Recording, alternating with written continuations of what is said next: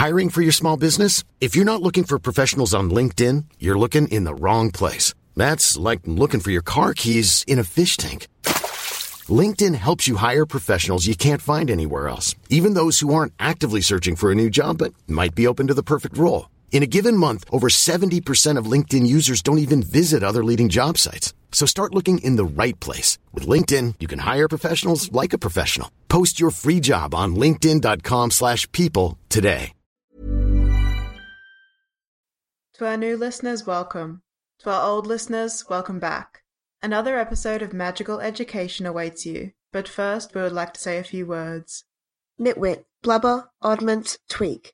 Podcast 9 3/4 topic of the week is, how would we write the cursed child?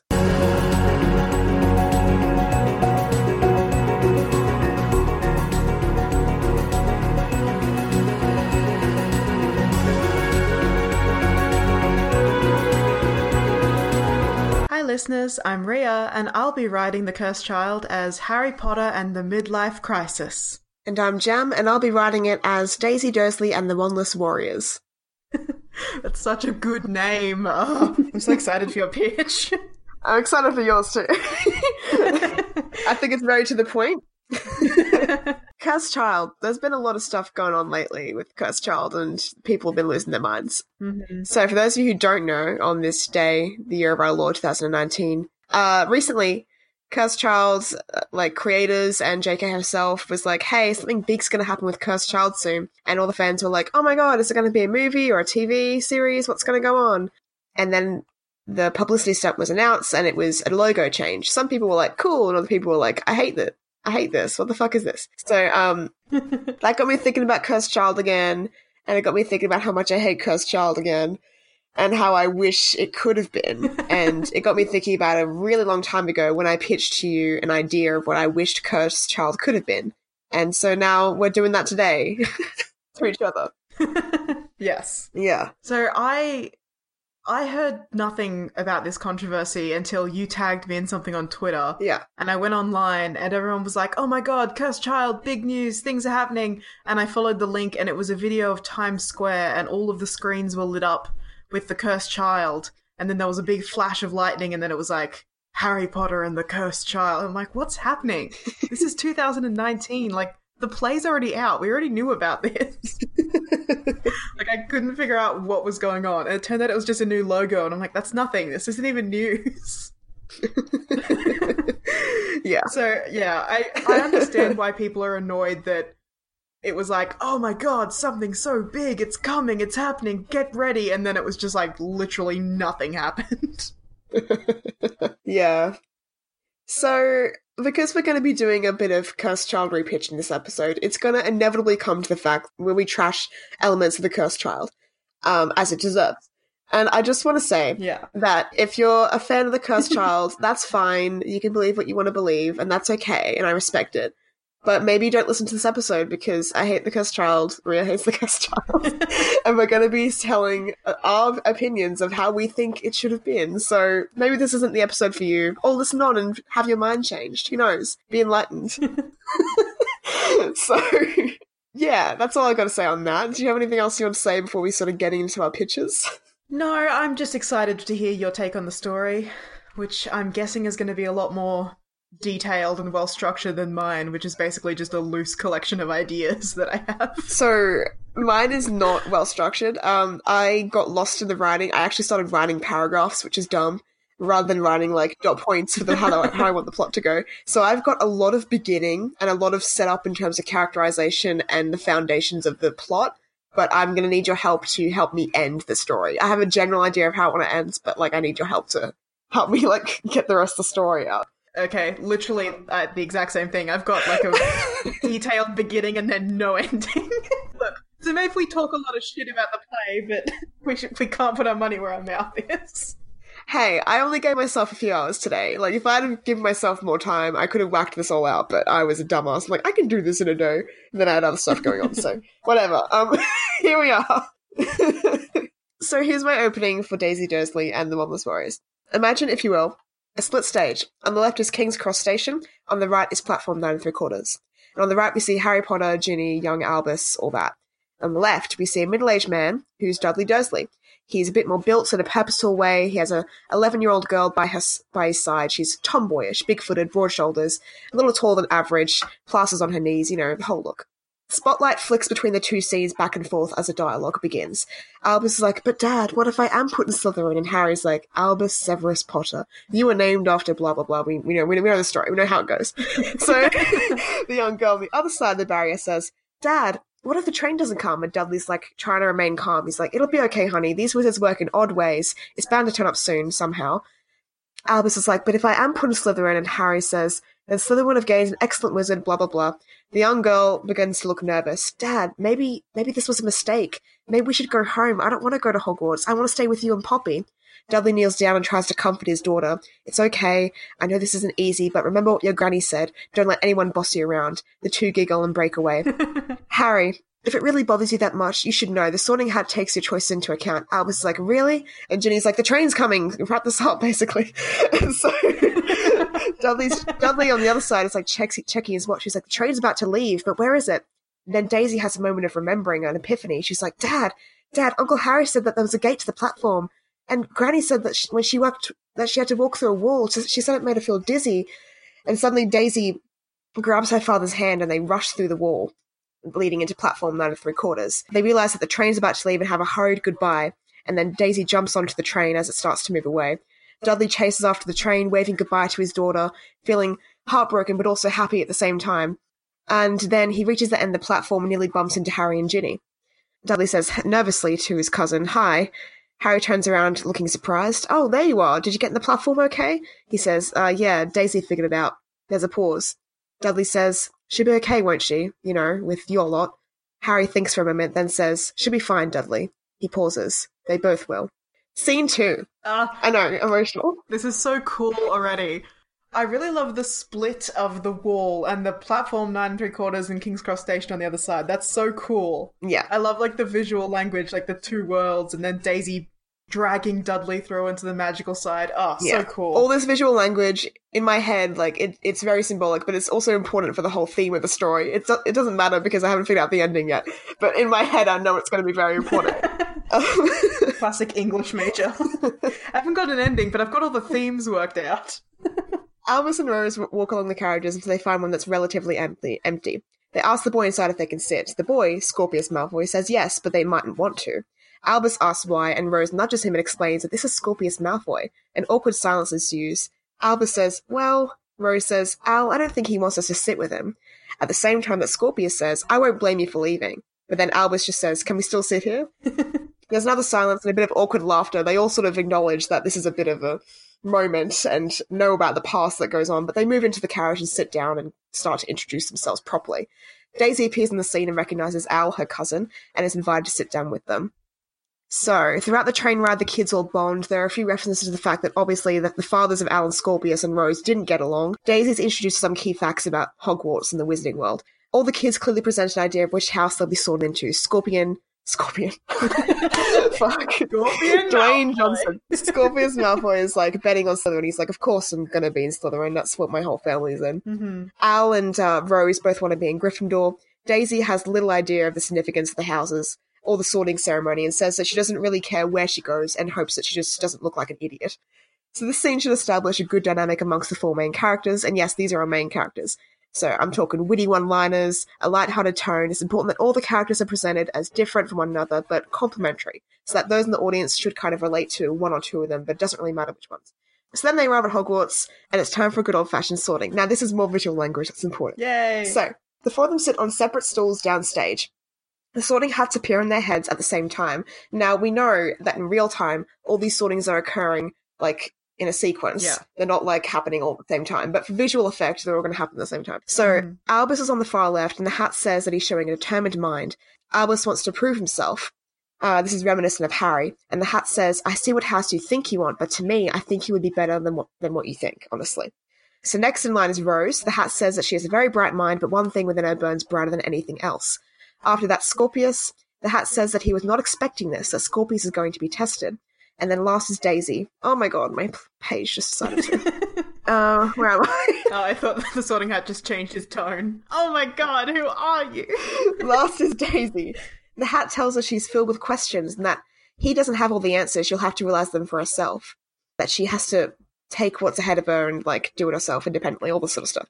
So then, all the hats on the kids' heads say simultaneously, well then, if that's all, better be. There's a pause. And then all the hats at once are like, Slytherin, Hufflepuff, Gryffindor, Ravenclaw, like all the houses at once. So above Albus's head, the Slytherin banner unfurls. Above Rose's, the Hufflepuff banner. Above Scorpius's, the Gryffindor. And above Daisy, the Ravenclaw banner. So all the kids guessed totally wrong what house they were going to be in. There's a pause. Cool. Albus, Rose, and Scorpius leap to their feet and shout, what? Daisy looks around nervously and says, is that good or bad? And then the scene ends. All right. Oh, my sweet girl. She's so cute. So this is just the establishing scene. I'm going to give you a bit of background on our mains, because our main characters, I want us to focus a bit more on making the characters real and in-depth, because that was lacking in the original script, where the characters were bogus. So here's what we need to know about Daisy.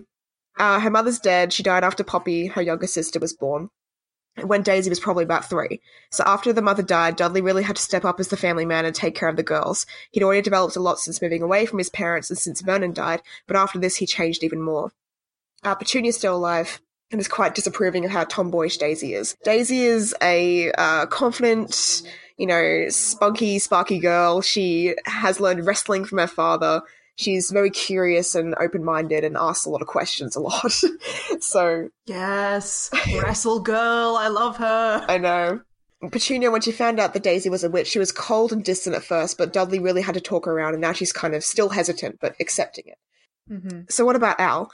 He's the only Potter child not to be sorted into Gryffindor. What's more, he's not at all like his dad. He's a dud. He can't play Quidditch. He's not naturally gifted at defensive spells. He's not a natural leader. And he's kind of in two minds about this. On the one hand, he desperately wants to be different from his father. Harry is still living off all the glory from his youth. And Al's known solely as just Harry Potter's son. And because he looks the most like Harry too, like yikes. So Al wants to be his own person. Yeah. But there's still a strong part of him that wants to please Harry. And so being a dud at magic and not being good at Quidditch, it's kind of deeply troubling for him. And not being a Gryffindor too. And the tabloids... I really like that about Al. Yeah. I really like that he's not the chosen one. He's not naturally good at everything. He's not the head of every team. He's just kind of a guy. That's what I liked about The Cursed Child. I think they got that on the nail. They hit that nail on the head, I should say. The tabloids and the Daily Prophet too love digging on Albus. They call him the Cursed Child. They say that he's Harry Potter's biggest shame and all this nonsense. As for Harry, God, he always brushes it off the media hype. He's gotten used to it over the years, and he assures Al it's all rubbish, that he doesn't care if Al's a Slytherin. This is only half of what Al needs to hear. Al wants Harry to care that he is in Slytherin. He wants Harry to be really proud of that. When Harry says things like, no matter what, Al, you're still my son, it's bittersweet. It reinforces to Al that his dad loves him and he knows this, but it sends another message too. Al wants to be known as more than just Harry Potter's son. And when Harry says no matter what, it kind of makes Al feel like Harry loves him despite the fact that he's in Slytherin. So it's complicated, but the relationship isn't trash and gross like it is in Cursed Child, where Harry says stuff like, I wish you weren't my son. Gross, disgusting, and I don't accept it. Yeah. Of course not. We gotta fix that. So then we have Rose. Rose, who showed so much potential for being a great leader of the brightest witch of her age, sorted into Hufflepuff. This comes as a really big blow for her. When she's in the house, she firmly feels like she doesn't belong there. In fact, she even tries hard to distinguish herself as worthy of being a Gryffindor or even Ravenclaw. She works hard to be an excellent student and even makes a Quidditch team. What Rose doesn't realise is that the Sorting Hat knew Rose was clever and brave, but what was more dominant within her was her loyalty, hard work ethic, and kindness. She eventually comes to realise that this doesn't make her less than anyone else. And, she's such a hard worker. She tries to work so hard to prove that she's not a Hufflepuff, but it just ends up kind of proving that she is a Hufflepuff. Gotcha. Tricked ya. Gotcha. So now on to Scorpius, who's more shocked than anyone to get sorted into Gryffindor. He's naturally quiet and sensitive, and doesn't get along easily with the other Gryffindors. In fact, they don't like him at all because he's a Malfoy. In third year, his mother succumbs to illness and passes away, putting more strain on the father-son dynamic between the Malfoys. Mm-hmm. What Scorpius doesn't realise is that Draco isn't upset with him for being in Gryffindor at all. Sure, it came as a shock, and Scorpius is the first Malfoy in centuries to not be a Slytherin. But Draco is more worried that Scorpius will be vulnerable in Gryffindor, that his doormates will bully him for being a Malfoy, that Scorpius, who is naturally timid, will have difficulty getting by in Gryffindor, and Draco's right about all this. When his mum dies, Draco's sort of pushed into the combined parent role, and it's kind of hard to be the entire parent, but I thought about a really great moment later on between them. I don't know when it comes into the play. But basically, Scorpius kind of brings up his insecurities with Draco. He tells him that he feels that Draco's disappointed in him, that he's not living up to the family traditions, and he's like, I'm sorry, father. I'm sorry that I can't be what you wanted. And Draco's like, I have never been more proud of a son who can admit to his father. Like, he can express his own fears to his father. Like, that's what makes me proud of you, and I know I've done right by you. Like, because Draco's still a good father. That's one thing I want to keep from the original Cursed Child. Draco's a good father. Good. And Draco's like, the fact that I have a son who's not terrified of disappointing his father, that makes you belong in the House of Bravery. That makes you brave, and that makes you strong. And I'm like, amazing. Anyway. That's so good. So, I had one thought here, because I kind of read over these notes before we started the episode. I had one idea for a scene with Draco and Scorpius. Can I interrupt you? Is that okay? oh, yeah, go for it. Can I jump into your pitch? Yeah. I want to play off the idea of family trees here. So you know how there's the big black family tree? Yeah. Yeah. So imagine this scene is taking place like somewhere in Malfoy Manor, and there's the Malfoy family tree like in a big banner up on the back of the stage. Mm-hmm. And like throughout the whole story, Scorpius has been saying to himself, Malfoys are always Slytherins, all of my family have been Slytherin going back centuries, my dad told me this, blah, blah, blah. When they have the scene that you've just described where Draco's like, I'm so proud of you, it's so good you can stand up to me, that sort of thing. Yeah. Scorpius can be like, but you said that Malfoys are always in Slytherin, and Draco can be like, I'm sorry I said that to you.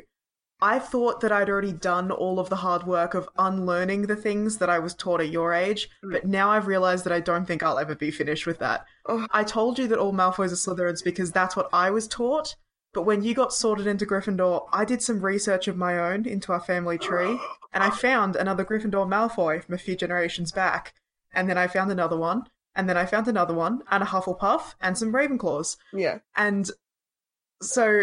That's so nice. Sorry. Oh my god. And he adds them to the family tree. He adds them to the tree. Yeah. Yes. Yes. And so then Draco's like, you're not alone. You're still a Malfoy. You're still part of our family. But I think we need to do some revising of what the Malfoy family is. And then they use magic to start fixing the family tree. Like, they're adding branches that were burned away. They're adding in details that were left out. And they're rewriting their history to what it truly is and what it always should have been. Not the edited pureblood prejudice version. I'm crying. This is beautiful. I love this. This is happening. That's my scene that I wanted to add into your story. Oh my gosh. Okay, getting back to what I was saying. Okay, so I really want to emphasize with these kids that they're all a good representation of the four houses. Like, on the outside, they may appear to subvert the expectations. Scorpius is introverted and cautious, Al is bold and temperamental, Rose is brainy and a leader, and Daisy is buff and can be ignorant at times. But when push comes to shove, they shine through with the best their house. Muscle princess! She's so buff. When push comes to shove, they shine through with the best their house qualities. So, Scorpius has a quiet bravery, which is way stronger than the showy bravado. Al may seem gung-ho and impulsive, but it comes from a deep-seated desire to change the world and make something different and unique of himself and to be great. And when it comes to saving the day, Al and Daisy are the ones scheming the plan. As for Daisy, deep down, she's got that street smarts. She's insightful and wants to learn more about this world and is unendingly curious about her place in it. And she has great emotional intelligence. Rose is uncontrollably kind, will always help those in need, is fiercely loyal, and a damn hard worker.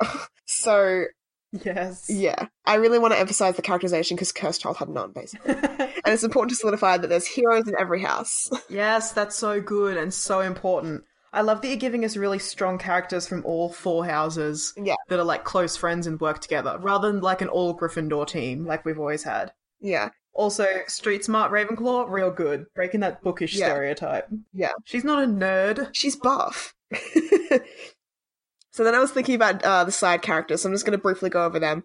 We got Dudley Dursley, like I said before, trying really hard to get used to all this magical stuff and walking the fine line between being overly protective of his daughters and also teaching them how to protect and defend themselves. He's trying to be like a good dad, basically. Cool. And he works as like a wrestling coach in a public school, which Poppy attends. Poppy Dursley was a really positive and sunny child, but became a bit jealous when her older sister, who she idolized, became a witch, and Poppy feels like she's been kind of abandoned by Daisy, since Daisy's been going off to Hogwarts and getting this whole new world that Poppy can't be a part of. Harry Potter, still a famous name, stop for autographs and picking up groceries, all that jazz. He used to be head of the Aura department, but became DADA professor at Hogwarts in Albus's second year. Harry loves all of his children more than anything, but has a little bit of a struggle understanding the motivations behind some of Albus's more impulsive behaviour. So the relationship between Albus and Harry is the most difficult one for him to try to control around his kids. Okay, cool. I like that he's at Hogwarts as a professor. That brings him into the story more. Yeah, he picked that up in the second year for the main characters. Sorry, then we've got Ginny. She, loving and fierce mother, basically. Same old good Ginny. Used to play for Holyhead Harpies and is now a sports reporter for the Daily Prophet, travels a lot.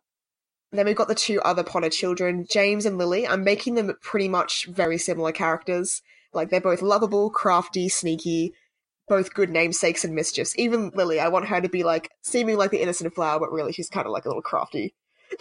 A little sneaky one. She's really the serpent under it. Yeah, she really is the serpent under it. She really is. Then we got, they're both in Gryffindor, of course, as well. So then we got Ron Weasley. Ron Weasley works in the Aura department under the recently appointed head, what's his face, who cares? I have to make up a character for that. But basically he's like the grudging police sergeant who thinks it should be like the old days and all this sort of stuff. So Ron Weasley's a loving father, fun uncle. He plays a bit of a Holden Ford from Mindhunter Season 1 role in this play, where he thinks that he's onto something going on in the criminal underworld, and he's right, but no one else believes him. So cool. Yeah. Love my boy. So then we got Hermione Granger Weasley. She's working in the Department of Magical Creatures in the Ministry, and she's making huge strides for elfish welfare, but now there's a lot of pressure on her to, run for minister, and she's interested, but she doesn't want to abandon all her progress that she's made with the elves, without seeing it through. So there's lots of, rumours that she's abandoning her job to become minister and all this sort of stuff, and she's, denying them, but she's also, she's like Kombucha Girl. She's like, no. Yeah. Then we got, Hugo Granger Weasley. He's the lovable young Gryffindor, the golden child. Rose is kind of jealous of how easy it can be for Hugo's accomplishments to be recognised by the school and by her family, when Rose feels like she has to work twice as hard to really get that recognition that Hugo does. It's kind of yeah. Then we got Neville Longbottom. Yeah. He's the herbology teacher at Hogwarts. Yes, my boy. Yeah, I wanted to actually include Neville in this play because Cursed Child, Neville's not fucking there, and he's a professor at the school. Anyway, so he's the herbology teacher at Hogwarts, and he's also the favourite teacher of our main four, especially Scorpius. He's also head of Gryffindor House now. And then we got Teddy Lupin, who works at St. Mungo's, perfectly nice guy with a penchant for giving sweets to patients young and old. So yeah, that's our main cast. I also had a question, because I realised McGonagall... So JK said ages ago that McGonagall retired after the series ended. In the Cursed Child play, she is headmistress, another break of canon. So I was thinking, okay, who is going to be headmaster or headmistress? I hadn't thought of anyone. Okay. So... Well, it could be Neville. I don't know, I kind of really want to keep him as herbology teacher, because there's reasons for it. Okay. Alright. Yeah, so I don't know. Maybe I can make Flitwick headmaster? I don't know. Well, who knows? Because of Wizarding Ages, any of Harry's professors could still be there and still be teaching and be headmaster. Yeah, anyway, I haven't really thought of it, and it's not important now. Okay. So what about the plot, you're asking me, surely? So, this is what I've got so far. Okay. My first initial question is, who are these kids and what do they want? So this is establishing a lot of, the setup for the characters and the story progression. So 5 years pass by from the moment that they're sorted in flashes. So we see just, bits and pieces as the years go by. We see Daisy starting out feeling insecure in her new environment, not getting good marks, struggling to make friends with other Ravenclaws. She sends letters back home to Poppy, who reads them out to Dudley, while the audience sees the scenes described in the letters played out. Daisy writes that she misses her sister, etc. Rita Skeeter's skate review takes on, Albus Potter, the cursed child of hero Harry Potter. And they're read out while we're seeing what Albus is going through. So Albus is feeling wary about being a Slytherin. He gets a lot of whispers from the students in other houses, but is treated like a hero by his fellow housemates, who seem to think that Harry Potter's son will start to make people think about Slytherin a little differently. And he doesn't know how to feel about this. He kind of likes the attention, but he also doesn't know what to do with it. Because he's like, I don't know if this is the right attention. Not the right kind of attention, really. not ideal. Albus's worst class is Defense Against the Dark Arts, and according to Rita Skeeter, this prompted Harry to take the position as the professor in Albus's second year, in the hope that Albus's shocking results in this subject could be hushed up. Oh god. Rita Skeeter's the worst. I know, such a bitch. So Albus's best class is potions, and he's a shocking flyer. In flying class, there's a scene where his classmates laugh at him stumbling and failing to mount his broom, saying that his cousin Daisy, who's never seen a broom in her life, must have got all his parents' talent. Yeah. Wow, okay. Kids are so mean. Teachers like Flitwick and Hagrid accidentally call Albus Harry sometimes, and then have to, like, call themselves up on it. Oh. Yikes. So Scorpius, too, feels like an outcast. Oh, poor Albus. Scorpius feels like an outcast in Gryffindor. No one in the house wants to associate with him. Neville picks up on this fast and takes Scorpius under his wing by inviting him to start a herbology club because Scorpius is really good at herbology. So Al is the first and only member to begin with. I know. Scorpius writes to his parents saying that he's trying to make friends, and even though he flunked his Quidditch tryout, he thinks he might be able to make a prefect like his dad if he keeps up the good grades and gets involved in school leadership. And we always see Al and Scorpius together all the time. Like, they're in class together, they're eating lunch together all the time. Because, you know, in this play, they're gonna be gay. There's no queerbaiting here. They're gonna be gay. J.K. Rowling may say she's all progressive and stuff like that, but if she was really, you know, living up to that, she would have made Albus and Scorpius gay and not queerbaited the fuck out of them. So, alright, now we go to Rose. And similar thing where it's like we're getting a commentary from Rose's perspective. She writes in her diary, a master plan to prove to everyone that I should have been put in Gryffindor or at least Ravenclaw. And she reads this master plan out as we're watching what's going on in, like, her school years. Cool. So, step 1, get the best grades in every class. We see Rose staying up late into the night surrounded by books. We see her pacing the library while Daisy reads from a parchment to quiz her. Step 2, get onto the Quidditch team. We see Rose being hoisted up into the air by her fellow Hufflepuffs, while announcer says Seeker Rose Granger Weasley has won the first match of Hufflepuff. Daisy, wearing Ravenclaw Quidditch robes and holding a beater's bat, cheers from her friend on, getting some odd looks from the rest of her team. Step 3, be one of the most popular kids in school. We see Rose being waved at as she walks down the halls, chatting amicably to the kids of all ages and cliques. Rose's dormitory walls are covered with badges and posters for dozens of school clubs, from SPEW to the Gobstones group and even the Herbology Club. Step 4, break a few rules. We see Rose besting a student in a duel to a small crowd of cheering onlookers. We see Rose followed by Al and Daisy, dragging a nervous Scorpius along behind her. And he says, we're not supposed to be out at night, we should go back to our dormitories, plus this corridor is forbidden. And she's like, come on, Scorpius, what's life without a few dragons? Rose replies, and she opens an old door labelled no entry, with an Alohomora charm. When the door opens, a horrifying screech cries out from the other side, and all the 4 kids scream and run away. That's so good. I love that. What's life without a few dragons? Yeah, fan service. Quoting her own dad. We see Rose sit solemnly at the dinner table on Christmas under a huge banner that says, congratulations, Hugo, on getting into Gryffindor. Ron, Hermione, Hugo, and the other Weasleys are all eating and chatting happily. Rose sighs and takes out her diary. Step 5, keep trying. Oh, no. Why do you hurt me like this? Ron tries to tell his boss that he's come across a case which concerns him. The case involves a group of wizards harassing an elderly squib, leaving tricks on her doorstep and casting spells on her plants so that they explode, stuff like that. Ron's boss tells him to basically ignore it and get back to his real job, which is going undercover in Nocturne Alley and trying to catch anyone doing anything dark or nefarious. Ron protests that this sort of beat cop work hasn't brought forth anything fruitful, and makes an argument that Arthur Weasley would be proud of, saying that the harassment of this squib warrants further investigation, but Ron is dismissed by his boss. We follow Ron as he apparates into an alley and turns a corner onto the London street outside Leaky Cauldron, and there are Dudley, Daisy, and Poppy having a discussion. Ron walks past them and into the Leaky Cauldron. Daisy's saying that it's alright for Poppy and Dad to come Hogwarts shopping with her, but Poppy's adamant. She says it's scary walking into a building that you can't even see is there, and the last time she was in Diagon Alley, people kept giving her funny looks when they realised who she was. Despite Daisy's attempts, Dudley and Poppy say they'll meet her after she's finished with her shopping. While all our mains are in Diagon Alley, they're confronted by a small number of protesters, or squibs, being watched closely by a group of goblins having lunch. The squibs are protesting with signs and chanting, demanding recognition as magical citizens, increased wages, anti-discrimination laws, etc. Goblins are explaining to onlookers that the law states that non-magical beings have the right to protest. They're saying this quite angrily because people are getting, disturbed. And goblins have a history of revolutions, so they have a right to be here. Yeah. Some onlookers are complaining about the space in the street being taken up, and can't the squibs go somewhere else and stop being so loud, etc. An onlooking wizard uses the Langlock charm on one of the squibs, so that's the charm that glues your tongue to the roof of your mouth, so you can't talk and it's quite painful. Ron, Harry, and Hermione intervene. Yeah. So the scene sort of changes, and Rose, Al, and Daisy find Scorpius in Diagon Alley. Draco's with him at first, talking quietly, and then he gets his son the biggest bowl of ice cream you can imagine, and leaves to pick up Scorpius' new books. So Scorpius, Of course. Scorpius then reveals to the other kids. Still spoiled. He's still a Malfoy. No, there's a reason. Scorpius reveals to the other kids that his mum has died, and they all comfort him. Oh, okay, so that's a good reason. Yeah, it's then. a comfort ice cream. Like, his dad and he are talking about what's going on. His dad's like, all right, I'm going to go get you books. You just wait here and you eat some fucking ice cream. You need a break. Yeah, so they all comfort him. And now I've just got dot points of what rest I was writing out. So basically, in the next few flashes of time passing, we see more important things, like Daisy writes letters to Poppy all the time, but she rarely responds.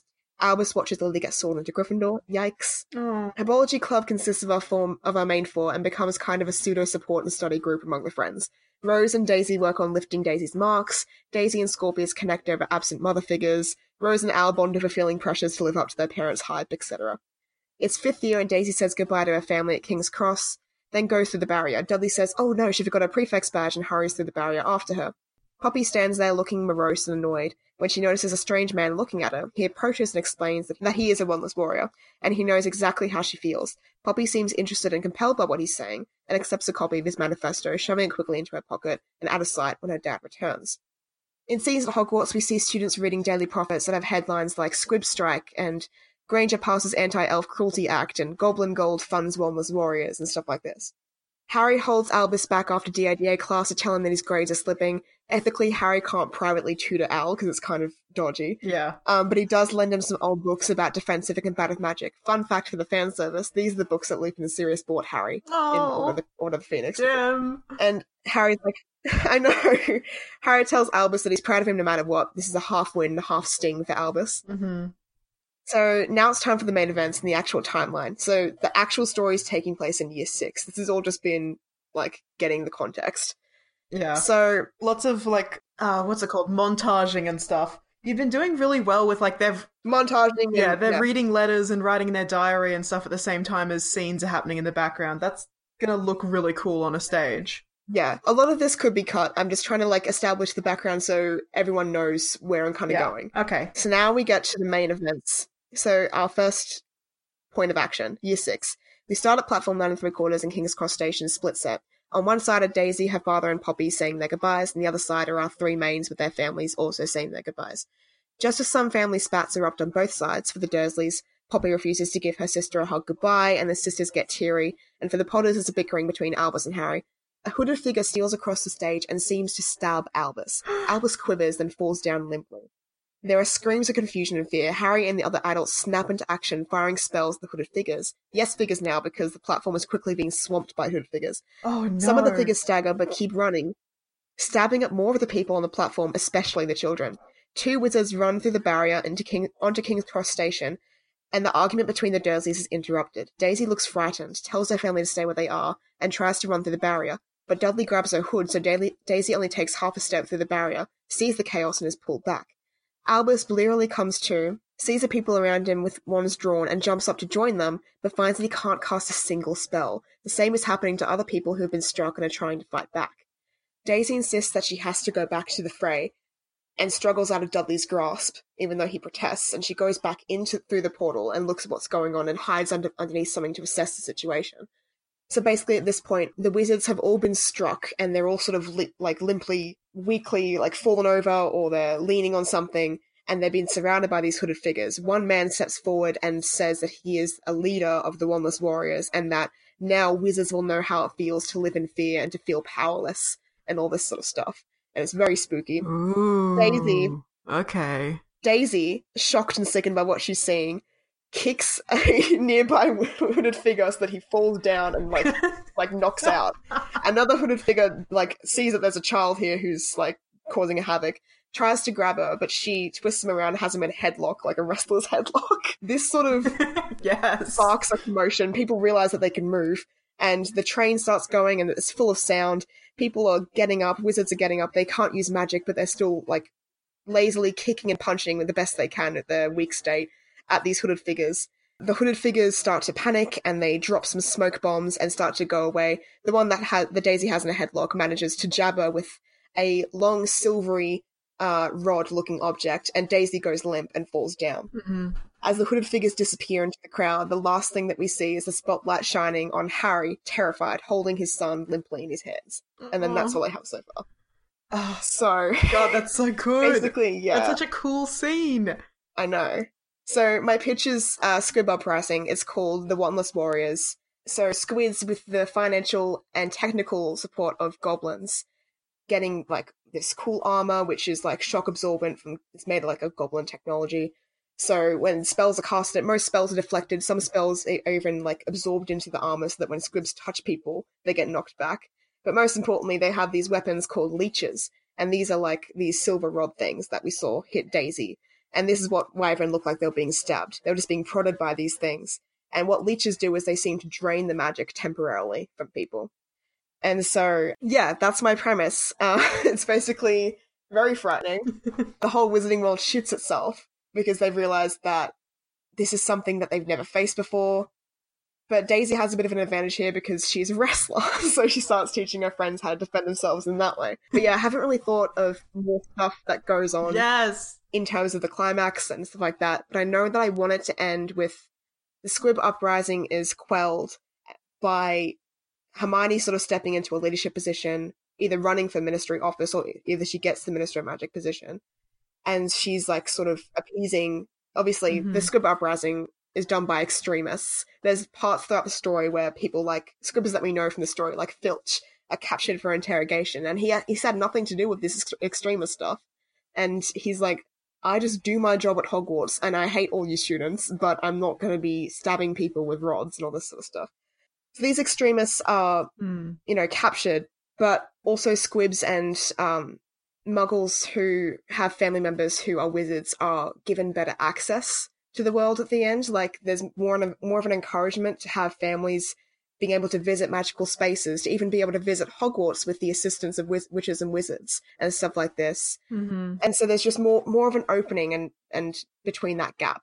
And it's very reminiscent of what we see in the first scene where there's that clear divide and, it's sort of reaching across that divide. That's the sort of message I want to put in this story, and I'm trying to figure out how to do it in the whole plot. But yeah, that's it. There's also a part where Poppy is kind of like lured to the dark side, like, oh, is she going to become an extremist? Is she going to like try and attack her sister and all this sort of stuff? But then she has a meeting with Grandma Petunia, and Petunia has a strict talk to her about how even though this is very scary and uncomfortable and infuriating for her that her sister has all this power and has all this other world that isn't her, they need to work it out as human beings and not hate each other and all this sort of stuff. So it's kind of nice. Yeah, that's what I have. Yeah, I really like Petunia being like, don't make the same mistakes that I made. Love your sister. Yeah. Even if you resent her a little bit.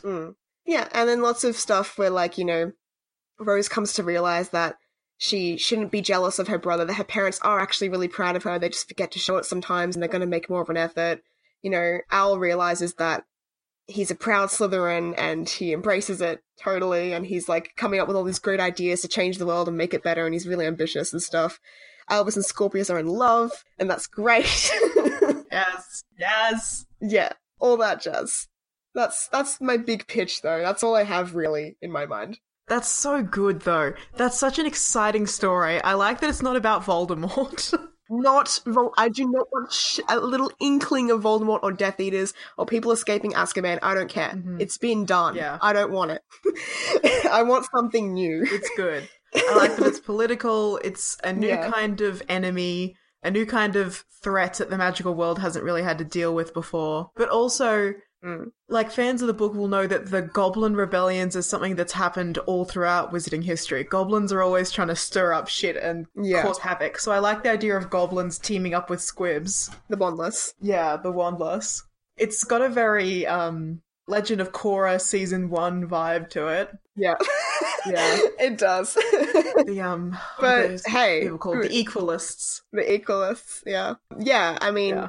Hey, Legend of Korra is a great series. Good. Why not steal ideas from it? I was definitely, I didn't intend to steal ideas from it until I actually, like, sort of wrote down all my ideas, and I look back and I'm like, oh, that is very Legend of Korra Season 1, isn't it? But hey, it works, and I think it's something that's really, it hasn't been, like, it was sort of touched on in the books. Yes, squibs are second-class citizens. They can't see magical creatures. They're not treated like actual people by the government. And I just think that it was one of those holes at the end of the series that people felt sort of disenfranchised by when they read the epilogue. Where it's like, all is well now, except for the house elves and the squibs and the centaurs and all that. I think people had a lot of issues. So I'd like to see how that, I like to see it. I like to see how that plays out. Yeah, it's good. There's a lot of fertile ground to explore there. And also Daisy being a perfect, like, entry point of being divided between two worlds. She loves her family and she misses them, but she's also starting to feel connected to this world, and she feels resentful that she has to choose to be a wizard, that she can't be both a wizard and a muggle. Yeah. So, yeah, I like that. I like that tension. Yeah, it's very, like, mixed race kid, like, second generation immigrant sort of story of being like, I belong to this world, but I belong to this other world as well, and I don't really fit perfectly into either, and which side of my identity is the one that I want to choose, and why do I have to choose, all that sort of story. Yeah. Very cool. Yeah. Mixed with a redemption arc for all the houses, getting along and actually not fighting, and mixed with a Squib Uprising story. So yeah. Yeah, very cool. Yes, I love that we get all of the houses working together, finally. The promised text. Yeah. I love our wrestle girl teaching the wizards to fight with their fists. Yeah. That's really good. She's good. I really want there to be an emphasis on one of the big themes of the story is change. Like, it's time for the wizarding world to change. It's time for us to start opening up more to the muggles that we live alongside and love and respect. It's time for us to change and to realize that squibs are part of this world. They're not just outcasts that we can, throw in the bin. They actually are part of this world. I really want to, and it's time to change and say Slytherin's no longer the evil one and Hufflepuff's is no longer the dumb one and all this sort of stuff. Yeah, that's what I want to emphasize. Cool. Yeah. Change is a good theme. I like it. So tell me your pitch. Oh, okay. Harry Potter and the Midlife Crisis. So, a lot of the ideas that I had for rewriting The Cursed Child were sort of similar stuff to what you were covering. Yeah. With, like, Daisy Dursley and, make Scorbus canon, all that sort of basic stuff. Yeah. But I kind of, partially just so that this episode wasn't like, you tell your version of the story and I tell my version and they're exactly the same. I'm like, let's take this in a different direction. I want to try and do something a bit different. Spiced it up. So, yeah, I want to focus more on Harry and I want to get away from Hogwarts and tell a more, like, adult story. Sure. So a bit more political and a bit more focused on, like, parenthood. Mm-hmm. So our opening scene is the 19 years later scene from the book, but it's just exactly the same as it is in the book. It's literally just like, okay, here's the characters, they're on stage, learn who they are. Yeah. Just so that you're in the scene and you're in the space. Mm-hmm. Just familiar ground for the audience. And then Albus gets on the train and he goes to Hogwarts and we stay with Lily, Ginny and Harry on the platform. Yeah. And then the stage goes dark and a big banner unfurls and it's 9 months later, 2nd of May, 2018. Okay. Here's the start of the play. We're at a ball. It's a big, fancy ministry event. Mm-hmm. And all of our important adult characters are there. There's no children right now. Yeah, fuck them kids. I'm visualizing this as like a really crowded party, but I don't know how that works on stage. Yeah. I'm not used to writing for a theatre setting, so cut me some slack. Okay. So this is called something like the Remembrance Ball or the Victory Ball or something like that. And it's a huge big event that the Ministry of Magic throws every year on the anniversary of the Battle of Hogwarts to celebrate the defeat of Voldemort. Okay, sure. This particular ball is very special because it's been 20 years. It's the 20-year anniversary. Yeah. And naturally the guest of honor is like Mr. Harry Potter himself. Of course. So there's like an announcer person who's like giving a speech to officially launch the ball. Lee Jordan. This is the Minister of Magic. Oh, no, wait, sorry. Lee Jordan. The Ministry of Magic. Oh, okay. The Minister of Magic. I don't know if this is someone we know or just a brand new character. Like, it could be Kingsley Shacklebolt, but does the Ministry of Magic just, like, does he just stay until he gets voted out, or does he have to run for election every year? I have no idea. How does it work? Whatever. Yeah. It's, I don't know, it's the Minister of Magic. Yeah. So he's there basically just to give us some starting exposition to explain to our audience, like, this is the events that we're at, this is what we're celebrating, it's the anniversary, blah, blah, blah, and catch us up on what of our main characters have been doing. So he's like, Ron and Hermione and Harry, but where is Harry? So Ron and Hermione are up on stage, but Harry is just not there. Okay. And the announcer tries to be like, and now Harry Potter will open the event properly by giving a speech, but he's just not there. So Hermione steps in, and she starts talking about the Department of Magical Law Enforcement. That's where she and Harry both work. Harry's an Auror, and she's like a lawmaker. I don't know. Yeah. I don't know how anything works. A DA, whatever. Yeah. And she talks about Voldemort's legacy. Yeah. It didn't die when he died. So many of his Death Eaters and supporters like Fenrir Greyback remained at large for years, and the Auror department, with Harry Potter in the lead, because he's the head of the department now, have only just finished tracking them all down. Like, it took 20 years to get rid of all these people and send them to Azkaban. Meanwhile, for all of that time... So the Nuremberg trials are done. Yeah, it's all done now. Now it's over. Yeah. No more Voldemort. He's dead. He's dead. Meanwhile, all of that time, Hermione has been working to rewrite outdated policies, like the things that let Voldemort take over in the first place. And she's all about reshaping the wizarding world into a place that welcomes everyone regardless of blood status.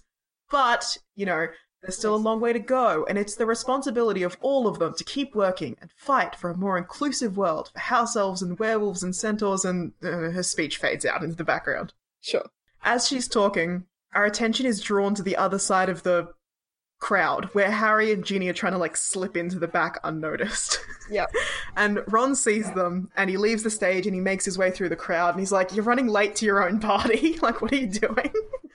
And Harry's like, "Look, this isn't my party. This is a party for everyone who fought against Voldemort. But this is a blatant lie, because the whole stage is decorated in, like, huge banners of Harry's face." Like Dobby decorated. That are like...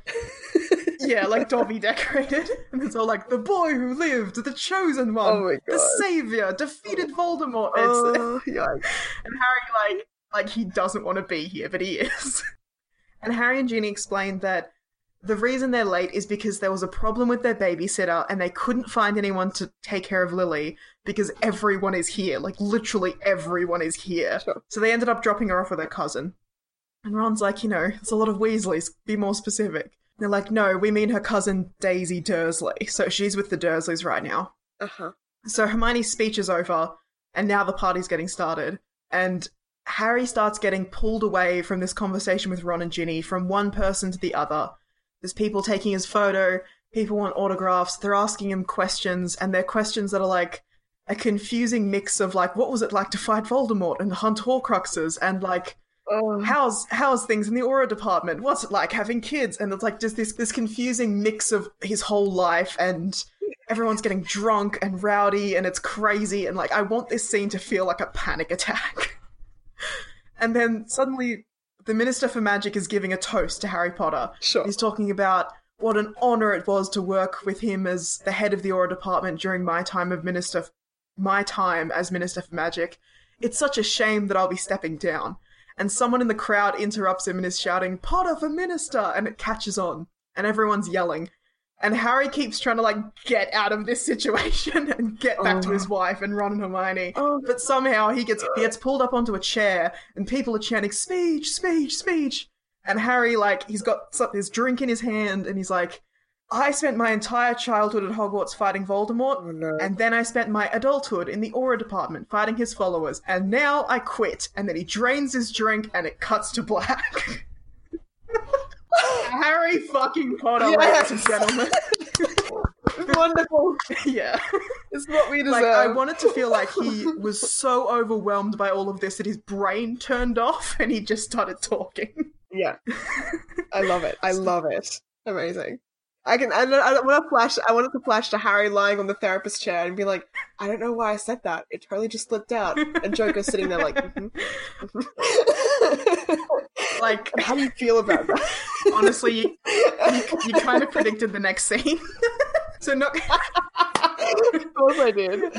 Not quite a therapy session, but the next scene is like, you know, when it's the end of the party and you're walking home in the dark and everyone's like, "Where are we? What's happening?"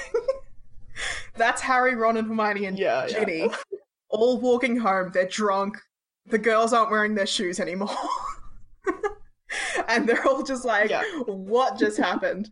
And Ron's laughing, and Hermione's like, I can't believe you, Harry. Do you never think? And Ginny's just like, I think it's great. And Harry's just like, I just opened my mouth and words came out. I don't know. I don't think these things through, you guys. So Hermione's like, what are you doing now? Like, what's the plan here? And Ron's like, you're always welcome to come stack shelves at the joke shop with me and George. And Harry's like, now what I'm going to do is I'm going to go pick up my daughter, and then I'll see you guys later. And he apparates off to Dudley's house. Yeah. Dudley's house is in absolute chaos. Pandemonium. I don't know exactly... Pandemonium. I don't know exactly what's happening, but it's something magic and it's got big chaotic energy. Like, maybe the furniture's come to life or something? I'm imagining, like, the behind-the-scenes thing where the babysitter's trying to take care of Jack, and he keeps on, like, apparating around, and he's, like, catching fire and yes. stuff. That's what I'm imagining. But two of them. Yes. The Incredibles Jack attack is the energy that I want in this scene. So Dudley's there with Grandmother Petunia. Vernon's dead. Like, he's been dead for a long time. He's not, like, dead on the ground.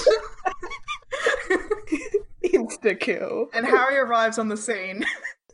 And he does some cool magic and settles everything down. And Dudley and Petunia are both, like, panicked. Or maybe Petunia's panicked and Dudley's just, like, in shock. And Harry ends up getting the story from Poppy. In my version, Poppy is Daisy's older sister. She's, like, several years older, like, mid to late teens. Okay. And Daisy's 10, and so is Lily. So Lily and Daisy got in a big fight, and then magic happened. Mm-hmm. And Harry's like, oh, Dudley, I'm so sorry. Like, I know you aren't comfortable with magic still. And I ask you to do me this favor, and suddenly, oh god, like, Lily should have better control than this. And Dudley finally, like, snaps out of his shock state, and he's like, it wasn't Lily, it was Daisy. And Harry's like, well, shit. Wow, pal. This is basically what I have. These are the two threads that I want to follow in the story. So there's the macro story, which is about the magical world trying to rebalance with adult Harry Potter officially stepping down from the role of savior of the wizarding world. Mm-hmm. And then there's the more personal tale, which is the tale of two fathers about Harry and Lily trying to help Dudley and Daisy deal with the fact that she's a witch.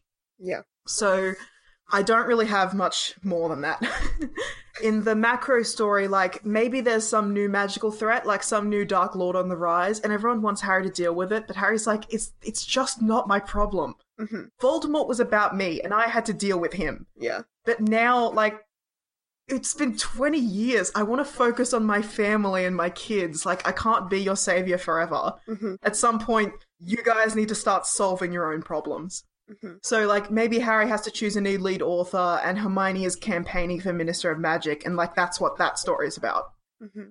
And then the other story is, like, Lily and Daisy become best friends. Poppy is jealous of Daisy. Petunia helps her through it, same as in your story. Yeah. And Dudley has to learn to accept magic and figure out how to be a good father of a witch. And Lily and Daisy are trying to prepare for their first year at Hogwarts, but I don't want them to actually get to Hogwarts because I want to try and stay away from Hogwarts. Mm-hmm. And the play ends with Harry deciding to be the new Defense Against the Dark Arts professor. Nice. And that's it. That's all I've got. Nice, yeah. I love it. Very funny. Which is great. No, yeah, that is a much more succinct story than my grandiose four tangents at once pitch. But I really, I love how, like, it's just, I like its simplicity. It's very honest to the characters. It's a logical progression of how I can see the series ending. And I love the new elements of Daisy Dursley having magic. And yeah, it's great. I love it. I would like to see it. I feel like yours would probably need to be told over 2 nights, whereas mine, you could get it done with 1 ticket. I mean, I wouldn't want mine done over 2 nights. I just want it done with an intermission. But I just think mine needs a lot more work to get it into a succinct story. But it's possible. Yeah.